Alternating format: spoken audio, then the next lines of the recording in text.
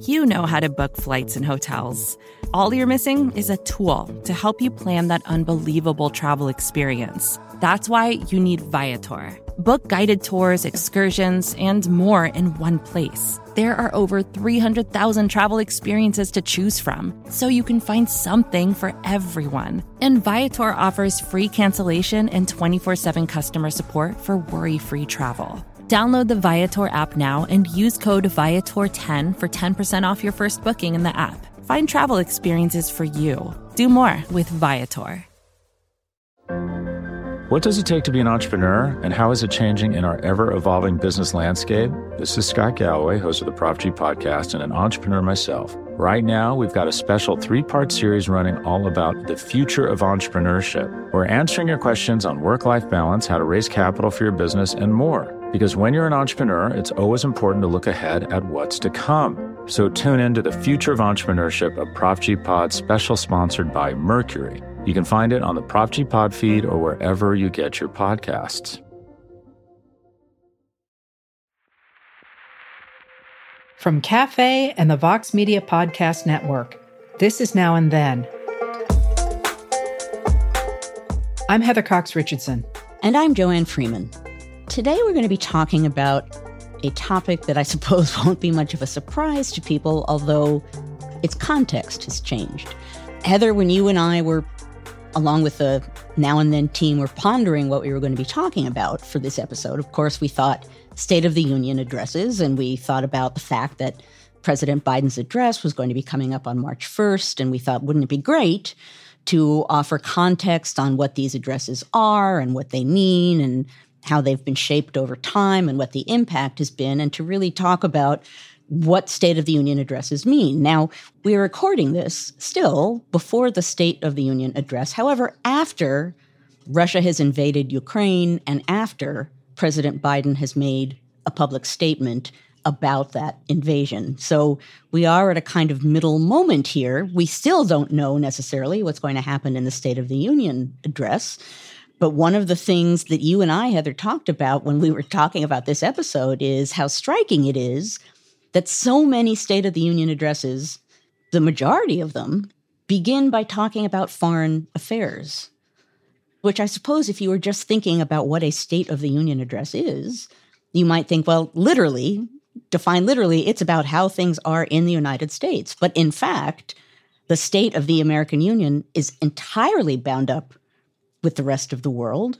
And so it makes perfect sense that these addresses start by defining our place in it before turning internal and talking about the state of the nation. And in fact, in our very first episode ever, I believe you made that point that American foreign affairs were always intimately bound up with international affairs. We explored why that seems to have come unglued in the 1970s primarily, and what that's meant at the time for America domestically. But in this moment, reinserting how important foreign affairs are to who Americans are and have always been seems like it's kind of a perfect moment. Indeed, it is a perfect moment. And you're right, I had sort of forgotten about that. But one of the defining features of the early years of the American Republic is that very fact. And it's one that's always hard to get across to students, is that foreign affairs and domestic affairs were not two separate bodies of affairs, that people understood at the time that you couldn't separate them. And that, for example, if there was a revolution in France, it was going to have an enormous impact on whatever was happening socially, politically, and every other way, economically, in the United States. So yeah, here we are at a different kind of a moment, a very different kind of a time, really kind of standing at a point where we are going to see what happens and how it shapes things to come in the United States and in the rest of the world at large. I don't think many people think a lot about the State of the Union. I do think about it for some reasons I'll talk about that are not at all with what the framers wanted. But why do we have a State of the Union? What the heck is going on with that? The Article 2, Section 3, Clause 1 of the Constitution says, and it's a very plain, as one basic, knows.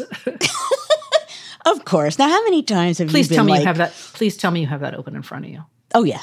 Okay, I was going to say. I'm being honest. I have it written down in front of me, along with the precise wording of what it says in the Constitution. I should have lied. And it says, the president shall, from time to time, give to the Congress information of the State of the Union, and recommend to their consideration such measures as he shall judge necessary and expedient. Pretty basic. It doesn't even necessarily say annual, although it became an annual practice. It just says the president from time to time will report to Congress information about the State of the Union. So that's all it says in the Constitution. And initially, it was not called the State of the Union Address. That's really more of a 20th century practice. It was just considered to be an annual address. George Washington gave one. The idea as to why it was there was partly because of the need for accountability in government, the need for Congress, the people's branch, to know what the executive branch was thinking and was doing and was planning to do. So it was a form of responsibility, among other things. And it was also, as so many things were in that early period, kind of a holdover from the British. I've always found it fascinating in early America, the degree to which Americans are always torn between, well, the British did this, so it must be lofty and noble and we should follow it, or the British did this and thus we should do nothing like it because we've revolted against them. In this case, there was a British practice of a speech from the throne opening sessions of Parliament. And so this idea, it partly is related to that idea.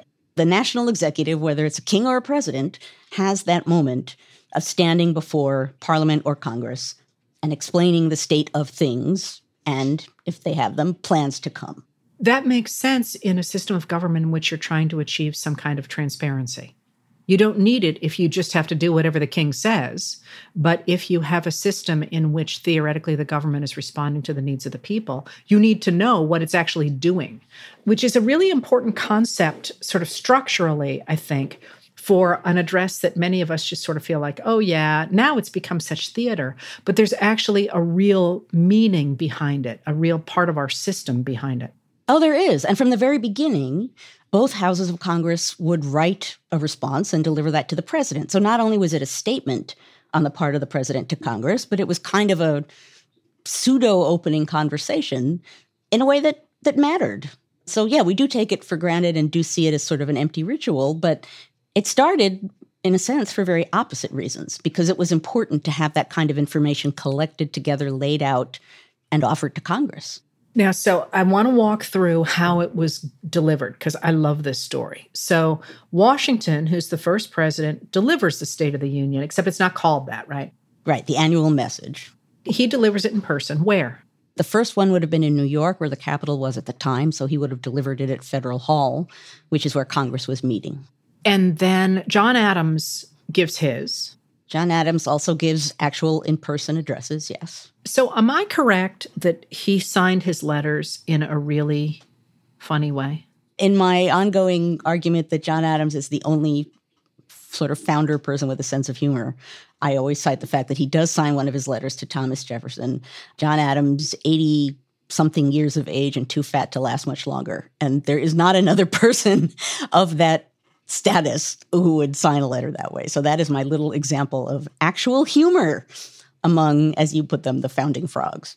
And then from then on, every president stayed in front of Congress to give the speech, right? Because nobody would have broken that tradition, would they? Harumph. Of course. Who would be the person? Who would be the person who would break that tradition? Right. No, Thomas Jefferson. So Washington gives that kind of in-person address. John Adams, the next president, does. Thomas Jefferson, the great revolution of 1800, powers transferred from one pseudo-party to another. Jefferson decides, no, he's not going to deliver an address in person. He's going to send a message through his private secretary to Congress. And partly, supposedly, that is because he saw that as a monarchical practice and he thus did not want to practice it. He also was not very good at public speaking, did not enjoy it, just was not effective. So I'm sure part of that decision was, what a handy thing for me not to do this seeming monarchical practice, and then I don't have to do it anymore. So probably both things weighed in. Alexander Hamilton, not surprisingly, had nothing but contempt for this decision. He just thought, a message? A message from the president? Like, really? What kind of a president sends a message to Congress? So he just thought it was the least presidential, most namby-pamby thing that a president could do. But Jefferson establishes this tradition, which stays around for the entire 19th century and part of the 20th century.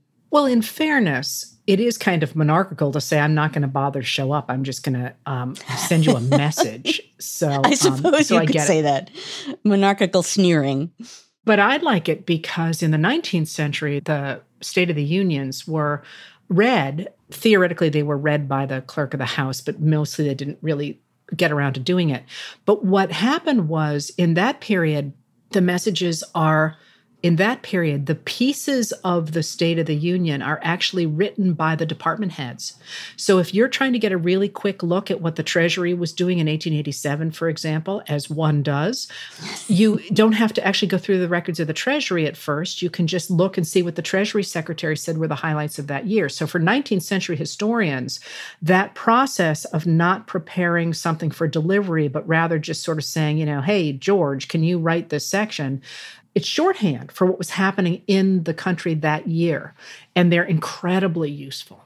Which you said when we started talking about this topic, and given that I have not worked through a big chunk of the 19th century, that was sort of a little light bulb moment. Of course, that makes perfect sense to use annual addresses that way. Well, there's a funny moment where Lincoln tries to have a rhetorical flourish in his first. And when it comes time for Congress to divide up the sections of the message and send it to one committee or another, somebody says, well, what are we going to do with this section? And somebody else sort of sneers, well, we don't have a committee on metaphysics. And so it doesn't go anywhere. I mean, it's very effective with people who hear about it in the newspapers, but Congress sneers at the whole thing.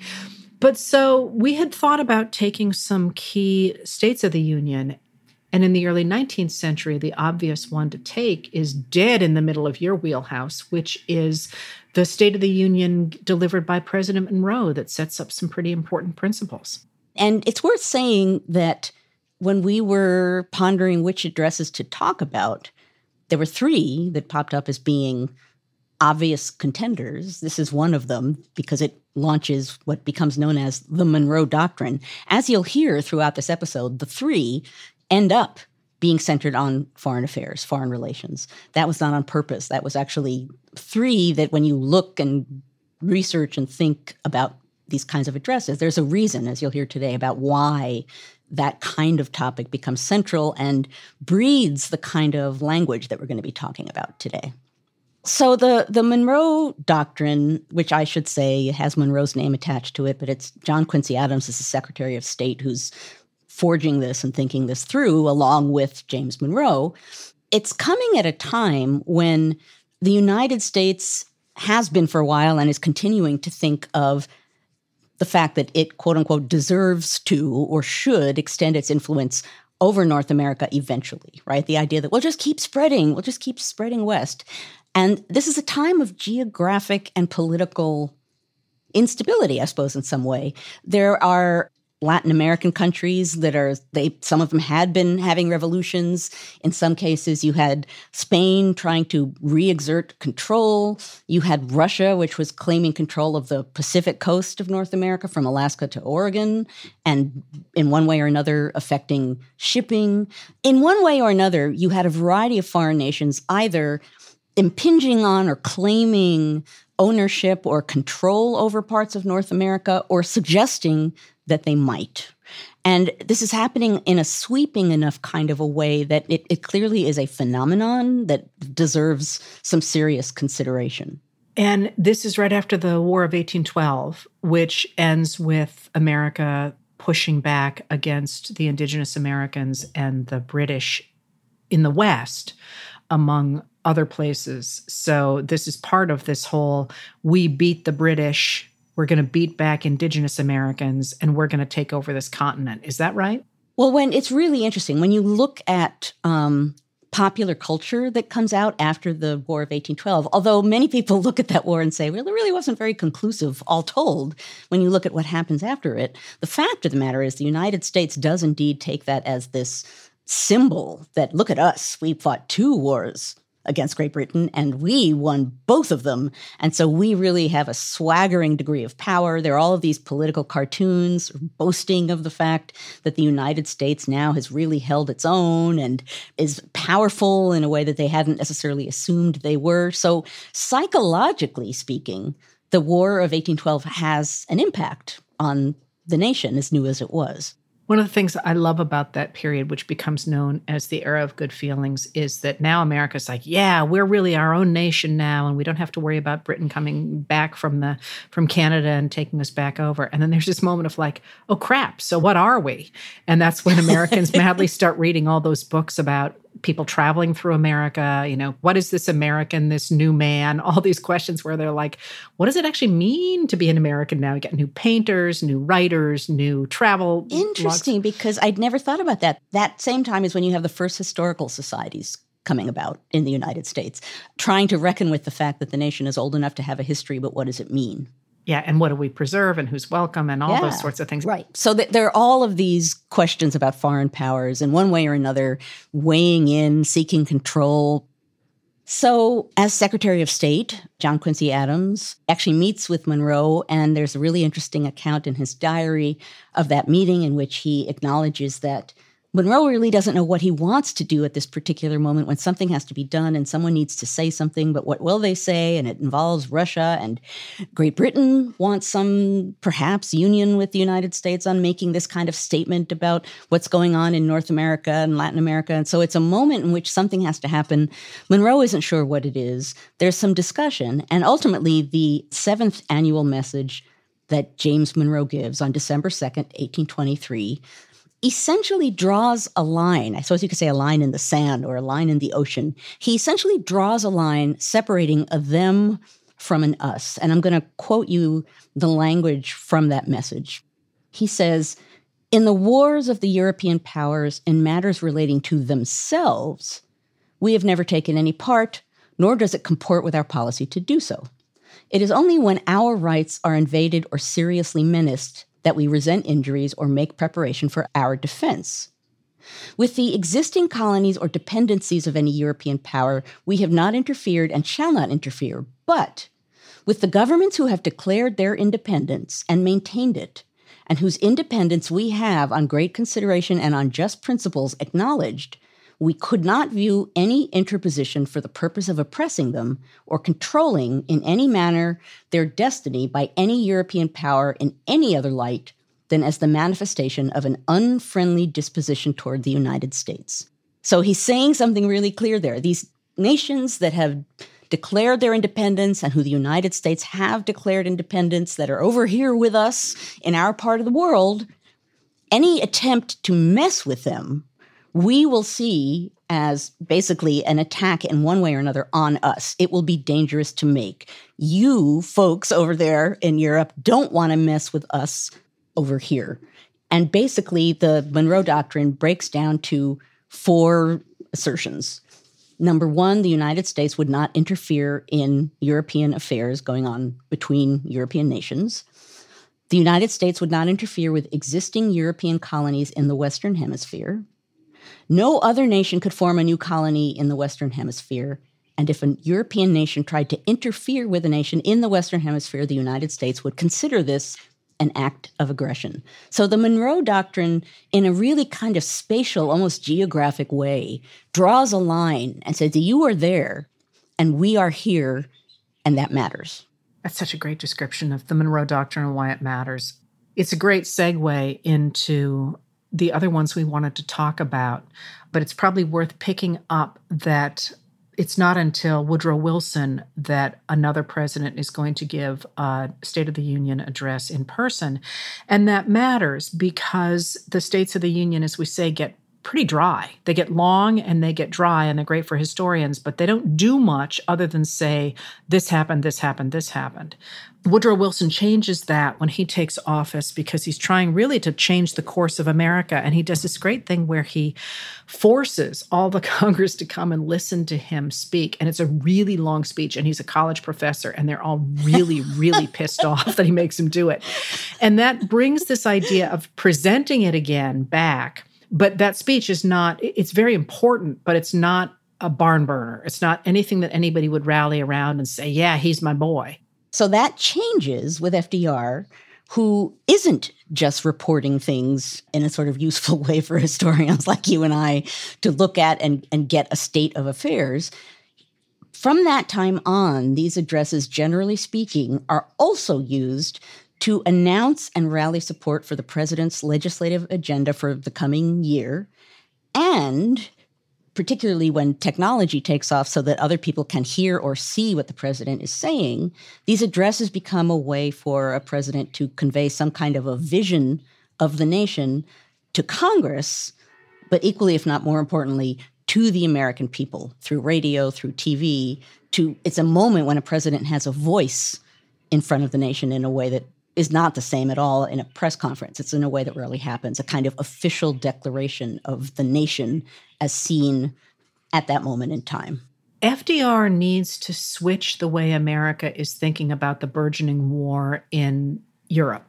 So he is facing a movement at home of people who talk about America first, who talk about not getting involved in the war, and who look back at World War I and see it as simply an attempt of the munitions makers to become merchants of death, as one of the famous cartoons put it.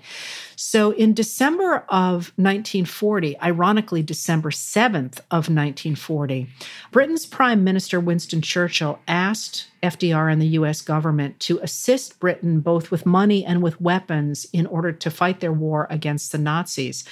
And this is going to be a hard sell in America, which does not want to get involved in another foreign war. So on December 29th, Roosevelt actually delivered a fireside chat. And this fireside chat is going to be the sort of tone that he's going to pick up in his very famous message to Congress. It's called The Arsenal of Democracy. He talks about selling munitions to Britain and to Canada in a way that will break that isolationism, that America First movement that had been defining American foreign policy before World War II. And he talks in that speech about shifting America's war mobilization pretty dramatically. And over the next 6 months, the Roosevelt administration puts in place what was called the Lend-Lease program, which allowed the U.S. to begin shipping munitions to the Allies.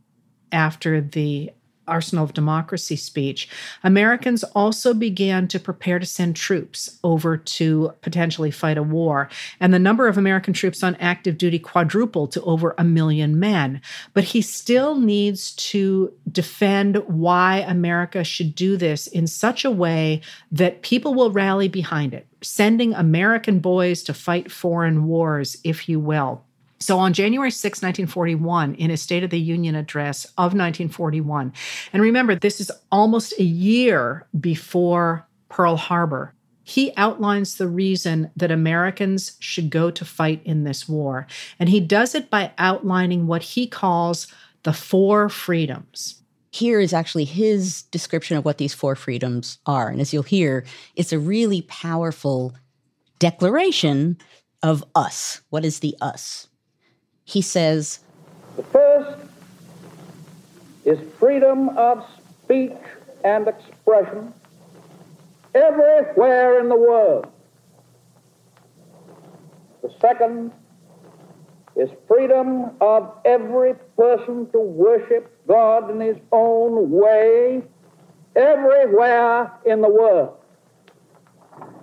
The third is freedom from want, which translated into world terms means economic understandings which will secure to every nation a healthy, peacetime life for its inhabitants everywhere in the world.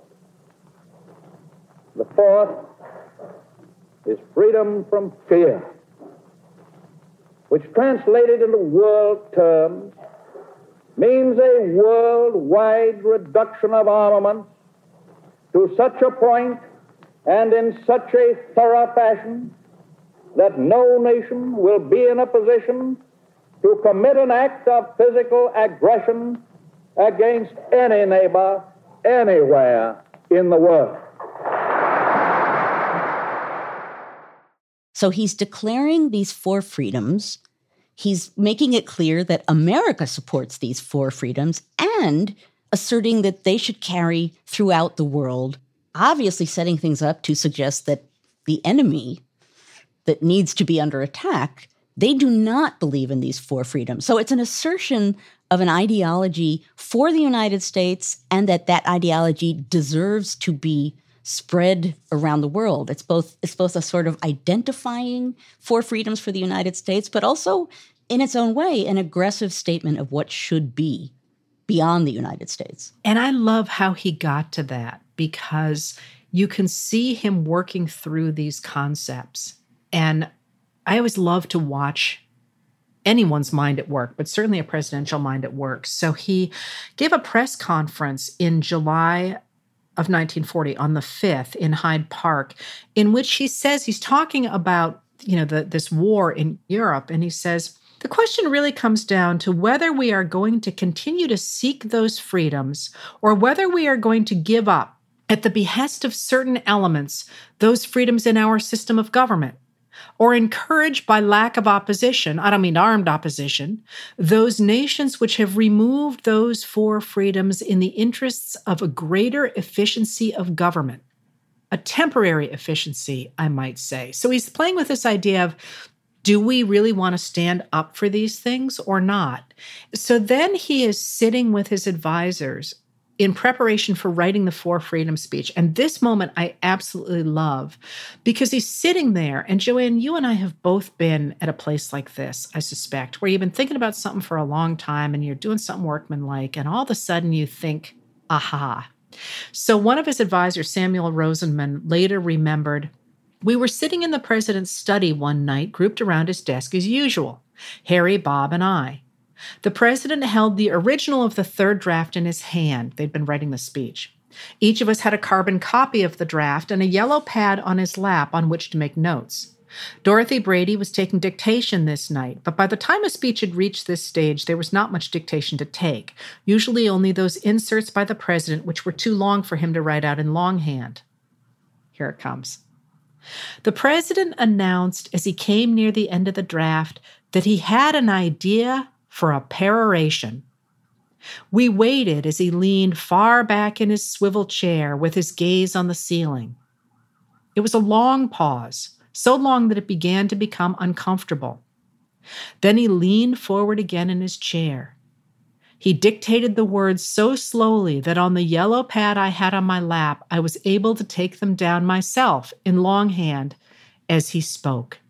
That's when he makes the declaration about the four freedoms. And Harry Hopkins, who was there, Rosenman later remembered, said, that covers an awful lot of territory, Mr. President. I don't know how interested Americans are going to be in the people of Java.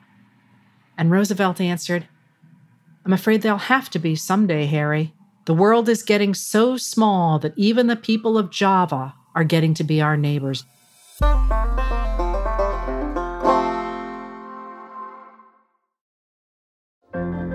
What does it take to be an entrepreneur, and how is it changing in our ever-evolving business landscape? This is Scott Galloway, host of the Prop G podcast and an entrepreneur myself. Right now, we've got a special 3-part series running all about the future of entrepreneurship. We're answering your questions on work-life balance, how to raise capital for your business, and more. Because when you're an entrepreneur, it's always important to look ahead at what's to come. So tune in to the Future of Entrepreneurship, a Prop G pod special sponsored by Mercury. You can find it on the Prop G Pod feed or wherever you get your podcasts. For more Cafe history content, check out Time Machine, a weekly column by our editorial producer David Kurlander, inspired by each Now and Then episode. You can receive the Time Machine articles through the free Cafe Brief email. Sign up at cafe.com/brief. So there was a piece of the Four Freedoms speech that didn't get the attention that it ought to have, but seems to me, considering the stuff I'm studying lately, to be really, really crucial and to highlight. And Rosenman later on said that the advisors expected it to be one of the most iconic lines of the State of the Union, and it really didn't get the attention that they thought it would have. Roosevelt said in the Four Freedoms speech, we must especially beware of that small group of selfish men who would clip the wings of the American eagle in order to feather their own nests. We must especially beware of that small group of selfish men who would clip the wings of the American eagle in order to feather their own nests. So there's a lot that he was talking about there in ideology, in dividing lines, in world powers or where the power should be in the world. And some of these, we're talking about freedoms, we're actually getting down to a kind of guttural cultural level of us and what we are and what they are. And I'll bet that there are some people out there listening to us right now who have an image in their mind and aren't absolutely sure to connect it. Norman Rockwell ultimately creates a 4-painting series inspired by the 4 freedoms. It took him about 7 months to complete the 4. So Freedom from Want shows a Thanksgiving dinner. That makes perfect sense. Freedom from Fear shows a mother tucking in her children while her husband holds a newspaper with headlines reading bombings and horror. Freedom of Worship shows a close-up of a group with their hands clasped in prayer. And Freedom of Speech shows a man speaking at a town meeting. You know, Norman Rockwell, for so many people, created at that moment a sort of particular image of what America was by his point of view, but according to many other people's point of view. It's striking and quite logical that he saw that as a subject for his paintings, that there's a resonance to those paintings even today, which I think makes sense because there's so many aspects of Roosevelt's 4 freedoms that really do capture, in one way or another, some aspects, some things that we still wrestle with as being American in some way, but how, why, and when. The paintings themselves became part of a touring exhibition from the Treasury Department in order to sell war bonds, and more than 1 million people went to see them. They bought more than $133 million worth of war bonds and stamps after seeing them. And anybody who bought one of the bonds got a set of prints of the 4 paintings. And what I love about those paintings, and Rockwell was in many ways both a mirror of American society and a leader of American society, is that he managed to convey FDR's somewhat complicated ideas of what American democracy meant in these incredibly visceral pictures that, again, even us saying the 4 freedoms, those come to mind. And what's funny about it is when we did the prep for this, there's some wonderful material about E.B. White, who later wrote a pamphlet, the same man who wrote Charlotte's Web, and was a great letter writer and a great essayist for The New Yorker and other magazines as well, was asked to write a pamphlet about the 4 freedoms. And he's a brilliant writer, but the pamphlet never took off. He sounded kind of diffident, and he's like, well, what is really a freedom? And, you know, what should we be doing here? And the paintings become icons, because they tell the story so freaking clearly that you can look at that man standing up in the town hall in his work clothes, and he's standing in those seats, and we've all been in that place, and you can feel it in a way that even FDR's words didn't necessarily convey. And what more powerful way can there be to convey a sense of usness than the emotional bond created by the sort of warm, fuzzy feeling of a Thanksgiving dinner? We have these images in our head, and just looking at them communicates something so warm and fundamental that it almost doesn't require words and ideas to communicate, which is one of the things that art can do really effectively. But it works so well with these ideas in the way that they're being used to communicate, quote unquote, freedoms that are fundamentally American. Well, and they emphasize community. These are all community pictures of people coming together to represent those things at a time when the country really needed to pull together in order to overcome the idea that Americans shouldn't go fight for those principles in another country. So usness on 2 levels. Usness meaning the United States of America and what we stand for, and us meaning communities of people who should be acknowledging the fact that they are together in communities and together will stand up for what these freedoms represent. So if FDR defines America as a democracy that's protecting these 4 freedoms, drawing a line between American democracy and fascism overseas in order to explain to Americans why they needed to fight that war, George W. Bush is going to do something very different in January of 2002 when he defines America as opposing what he calls the axis of evil. You have Monroe talking about, with his doctrine, a kind of line dividing us and them in a spatial kind of a way. You have these four freedoms, again, defining who we are and who they are and how things need to spread in a spatial kind of a way. He keeps referring to the world at large. Now you have an axis. Again, another kind of dividing line, an axis of evil. So it's not just saying forces of evil or evil powers. It's an axis of evil. It's a spatial connection of kind, something that feels as though it's, again, an organized them that we can take up arms against. And that definition is important because, of course, the al-Qaeda militants who flew the planes into the Twin Towers on September 11, 2001, were not state actors. They are non-state actors. They are terrorists. So how do you define that in such a way that you can rally the American people against a non-state actor? And that ability to do that is going to be really important as Bush has to justify going into Afghanistan, which was harboring al-Qaeda, and then later on to expand the concept of pushing back against those non-state actors by actively going into Afghanistan and then Iraq in such a way that we rebuild those places to become democracies, to be on the good side against the axis of evil. And it's an interesting spatial way to redefine the world as those of us who think this way are on this side, and those of you who think that way are on that side. Now we're standing against people who are almost religiously, maybe not even almost, who are religiously defined. It's true, and that's interesting. I mean, just think about the trajectory of what we've been talking about today. You have, you folks over there, you can't come over here into our part of the world and do anything. And then you have these people are against these freedoms and we're for these freedoms. And we've now segued into they are evil. We must attack them because they are evil. That's an intensifying way of defining us and them until in this latter case, you're really focusing on the them.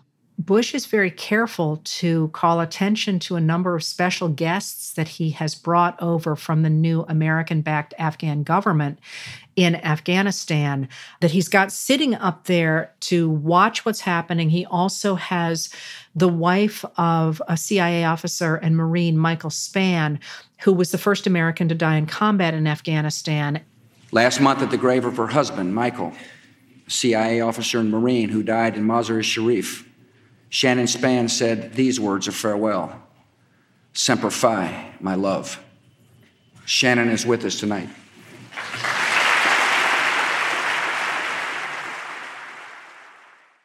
There is this almost theater to it, this idea of not only are we standing against the axis of evil, we're doing so with an almost classical parade of what that's going to look like. And the degree to which the State of the Union has become spectacle. Who's going to invite whom? Who's going to be seen? Are we going to have, somebody who's going to embarrass the president politically? Or are we going to have somebody who cheers on the president's policies politically?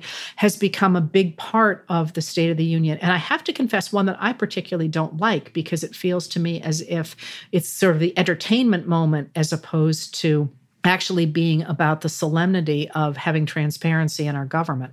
You have the applause and the silence and some people applauding and some people standing and some people sitting and that sort of performative component of State of the Union addresses. But when you bring these visitors in, it complicates that, right? Because these are, in a sense, outsiders, meaning not members of Congress or members of the executive branch. And so how they're being treated and how they're being portrayed, that complicates these moments a lot in a way that can be uncomfortable, I think, and can be, not that State of the Union addresses aren't partisan, they are, but this aspect of them is weirdly personal and partisan. So I agree with you.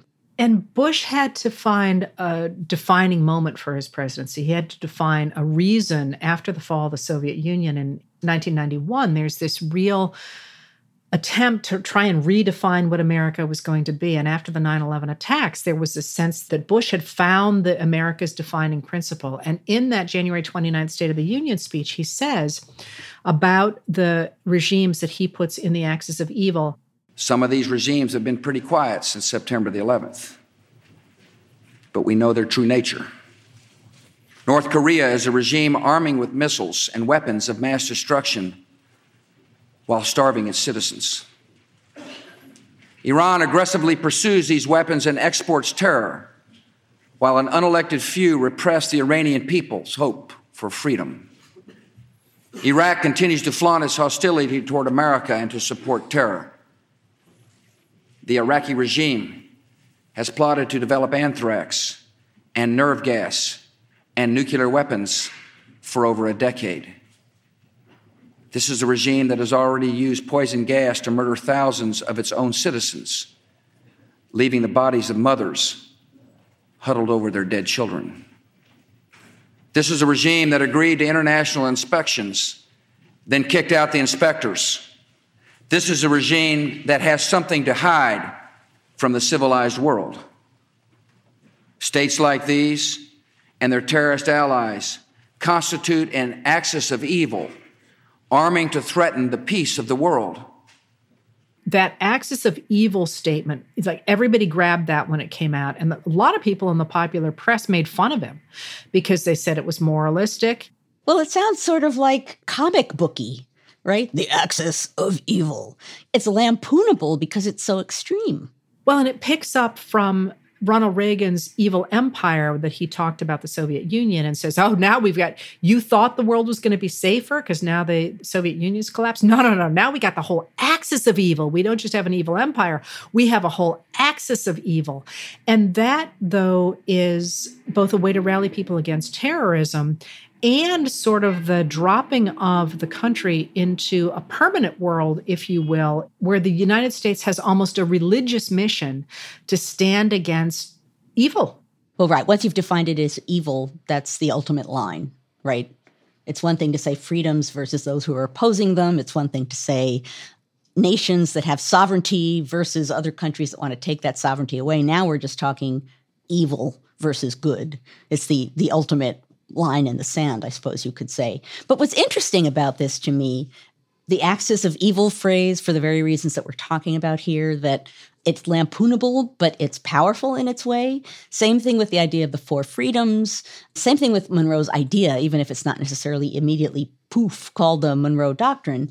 All of these are easily graspable, charismatically phrased ideas that capture the kind of gut feeling of a foreign policy and communicated the logic and feeling behind it in a way that can, and in some cases really did, have resonance with the public, not only inform Congress and not only promote an agenda, but do that extra third step, which is capture the public, which if you're talking about warfare, if you're talking about doing something, whether formal or informal, towards another country, you have to have public support behind you.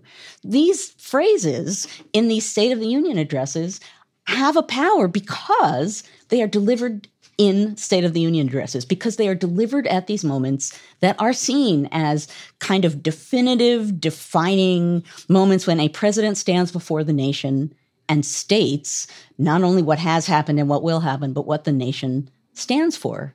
We are talking about this days before President Biden's upcoming State of the Union address. We know, obviously, in some way, he's going to have to address Russia's invasion of Ukraine. And who knows what's going to happen between now and several days from now, when he gives that address.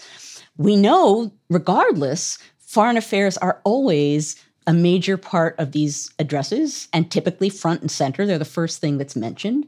So now what we're going to have to see in one way or another on March 1st is the president defining kind of what this moment means to the United States, not just stating an agenda, but using this moment to communicate something about what it means and how we should understand it.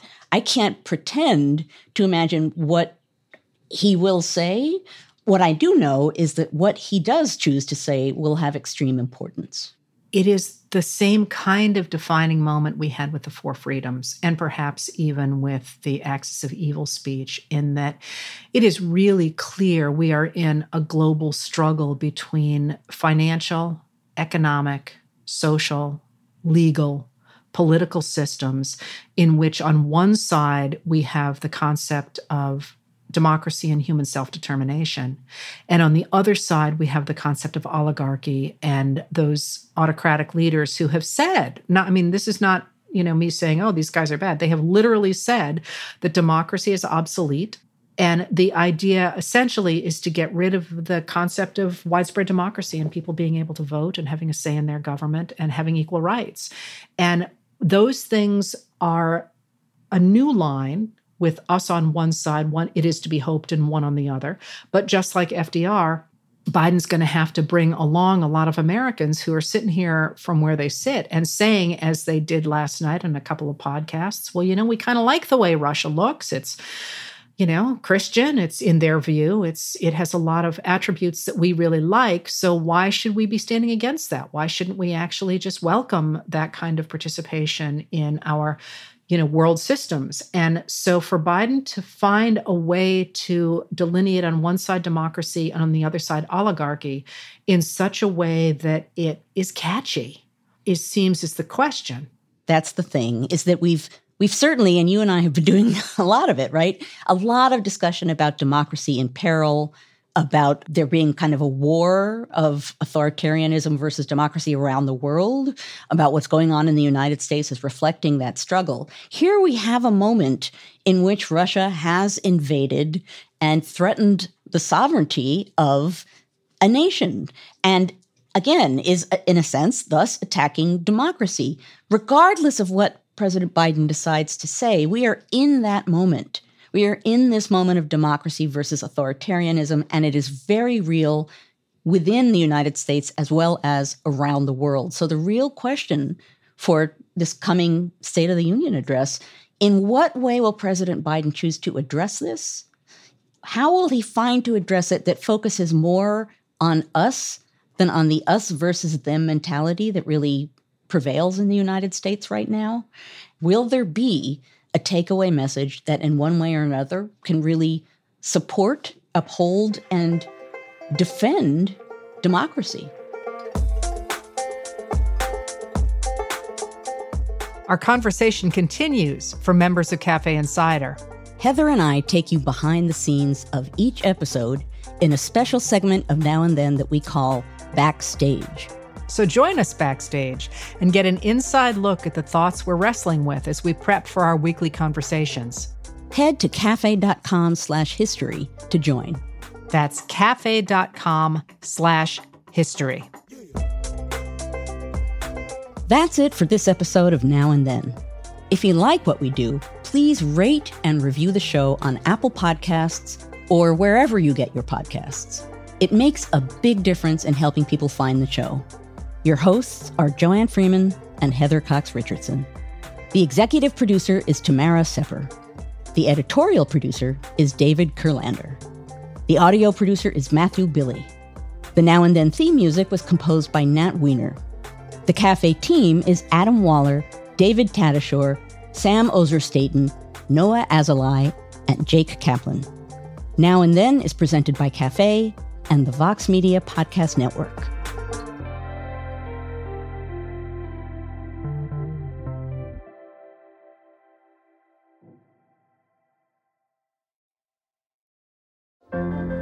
What does it take to be an entrepreneur, and how is it changing in our ever-evolving business landscape? This is Scott Galloway, host of the Prop G podcast and an entrepreneur myself. Right now, we've got a special 3-part series running all about the future of entrepreneurship. We're answering your questions on work-life balance, how to raise capital for your business, and more. Because when you're an entrepreneur, it's always important to look ahead at what's to come. So tune in to the Future of Entrepreneurship, a Prop G pod special sponsored by Mercury. You can find it on the Prop G Pod feed or wherever you get your podcasts. More to-dos, less time, and an infinite number of tools to keep track of. Sometimes doing business has never felt harder, but you don't need a miracle to hit your goals. You can just use HubSpot, because their all-in-one customer platform can make growing your business infinitely easier. Imagine this: high-quality leads, fast closing deals, wildly happy customers, and more benchmark-breaking quarters. It's not a miracle, it's HubSpot. Visit HubSpot.com to get started today.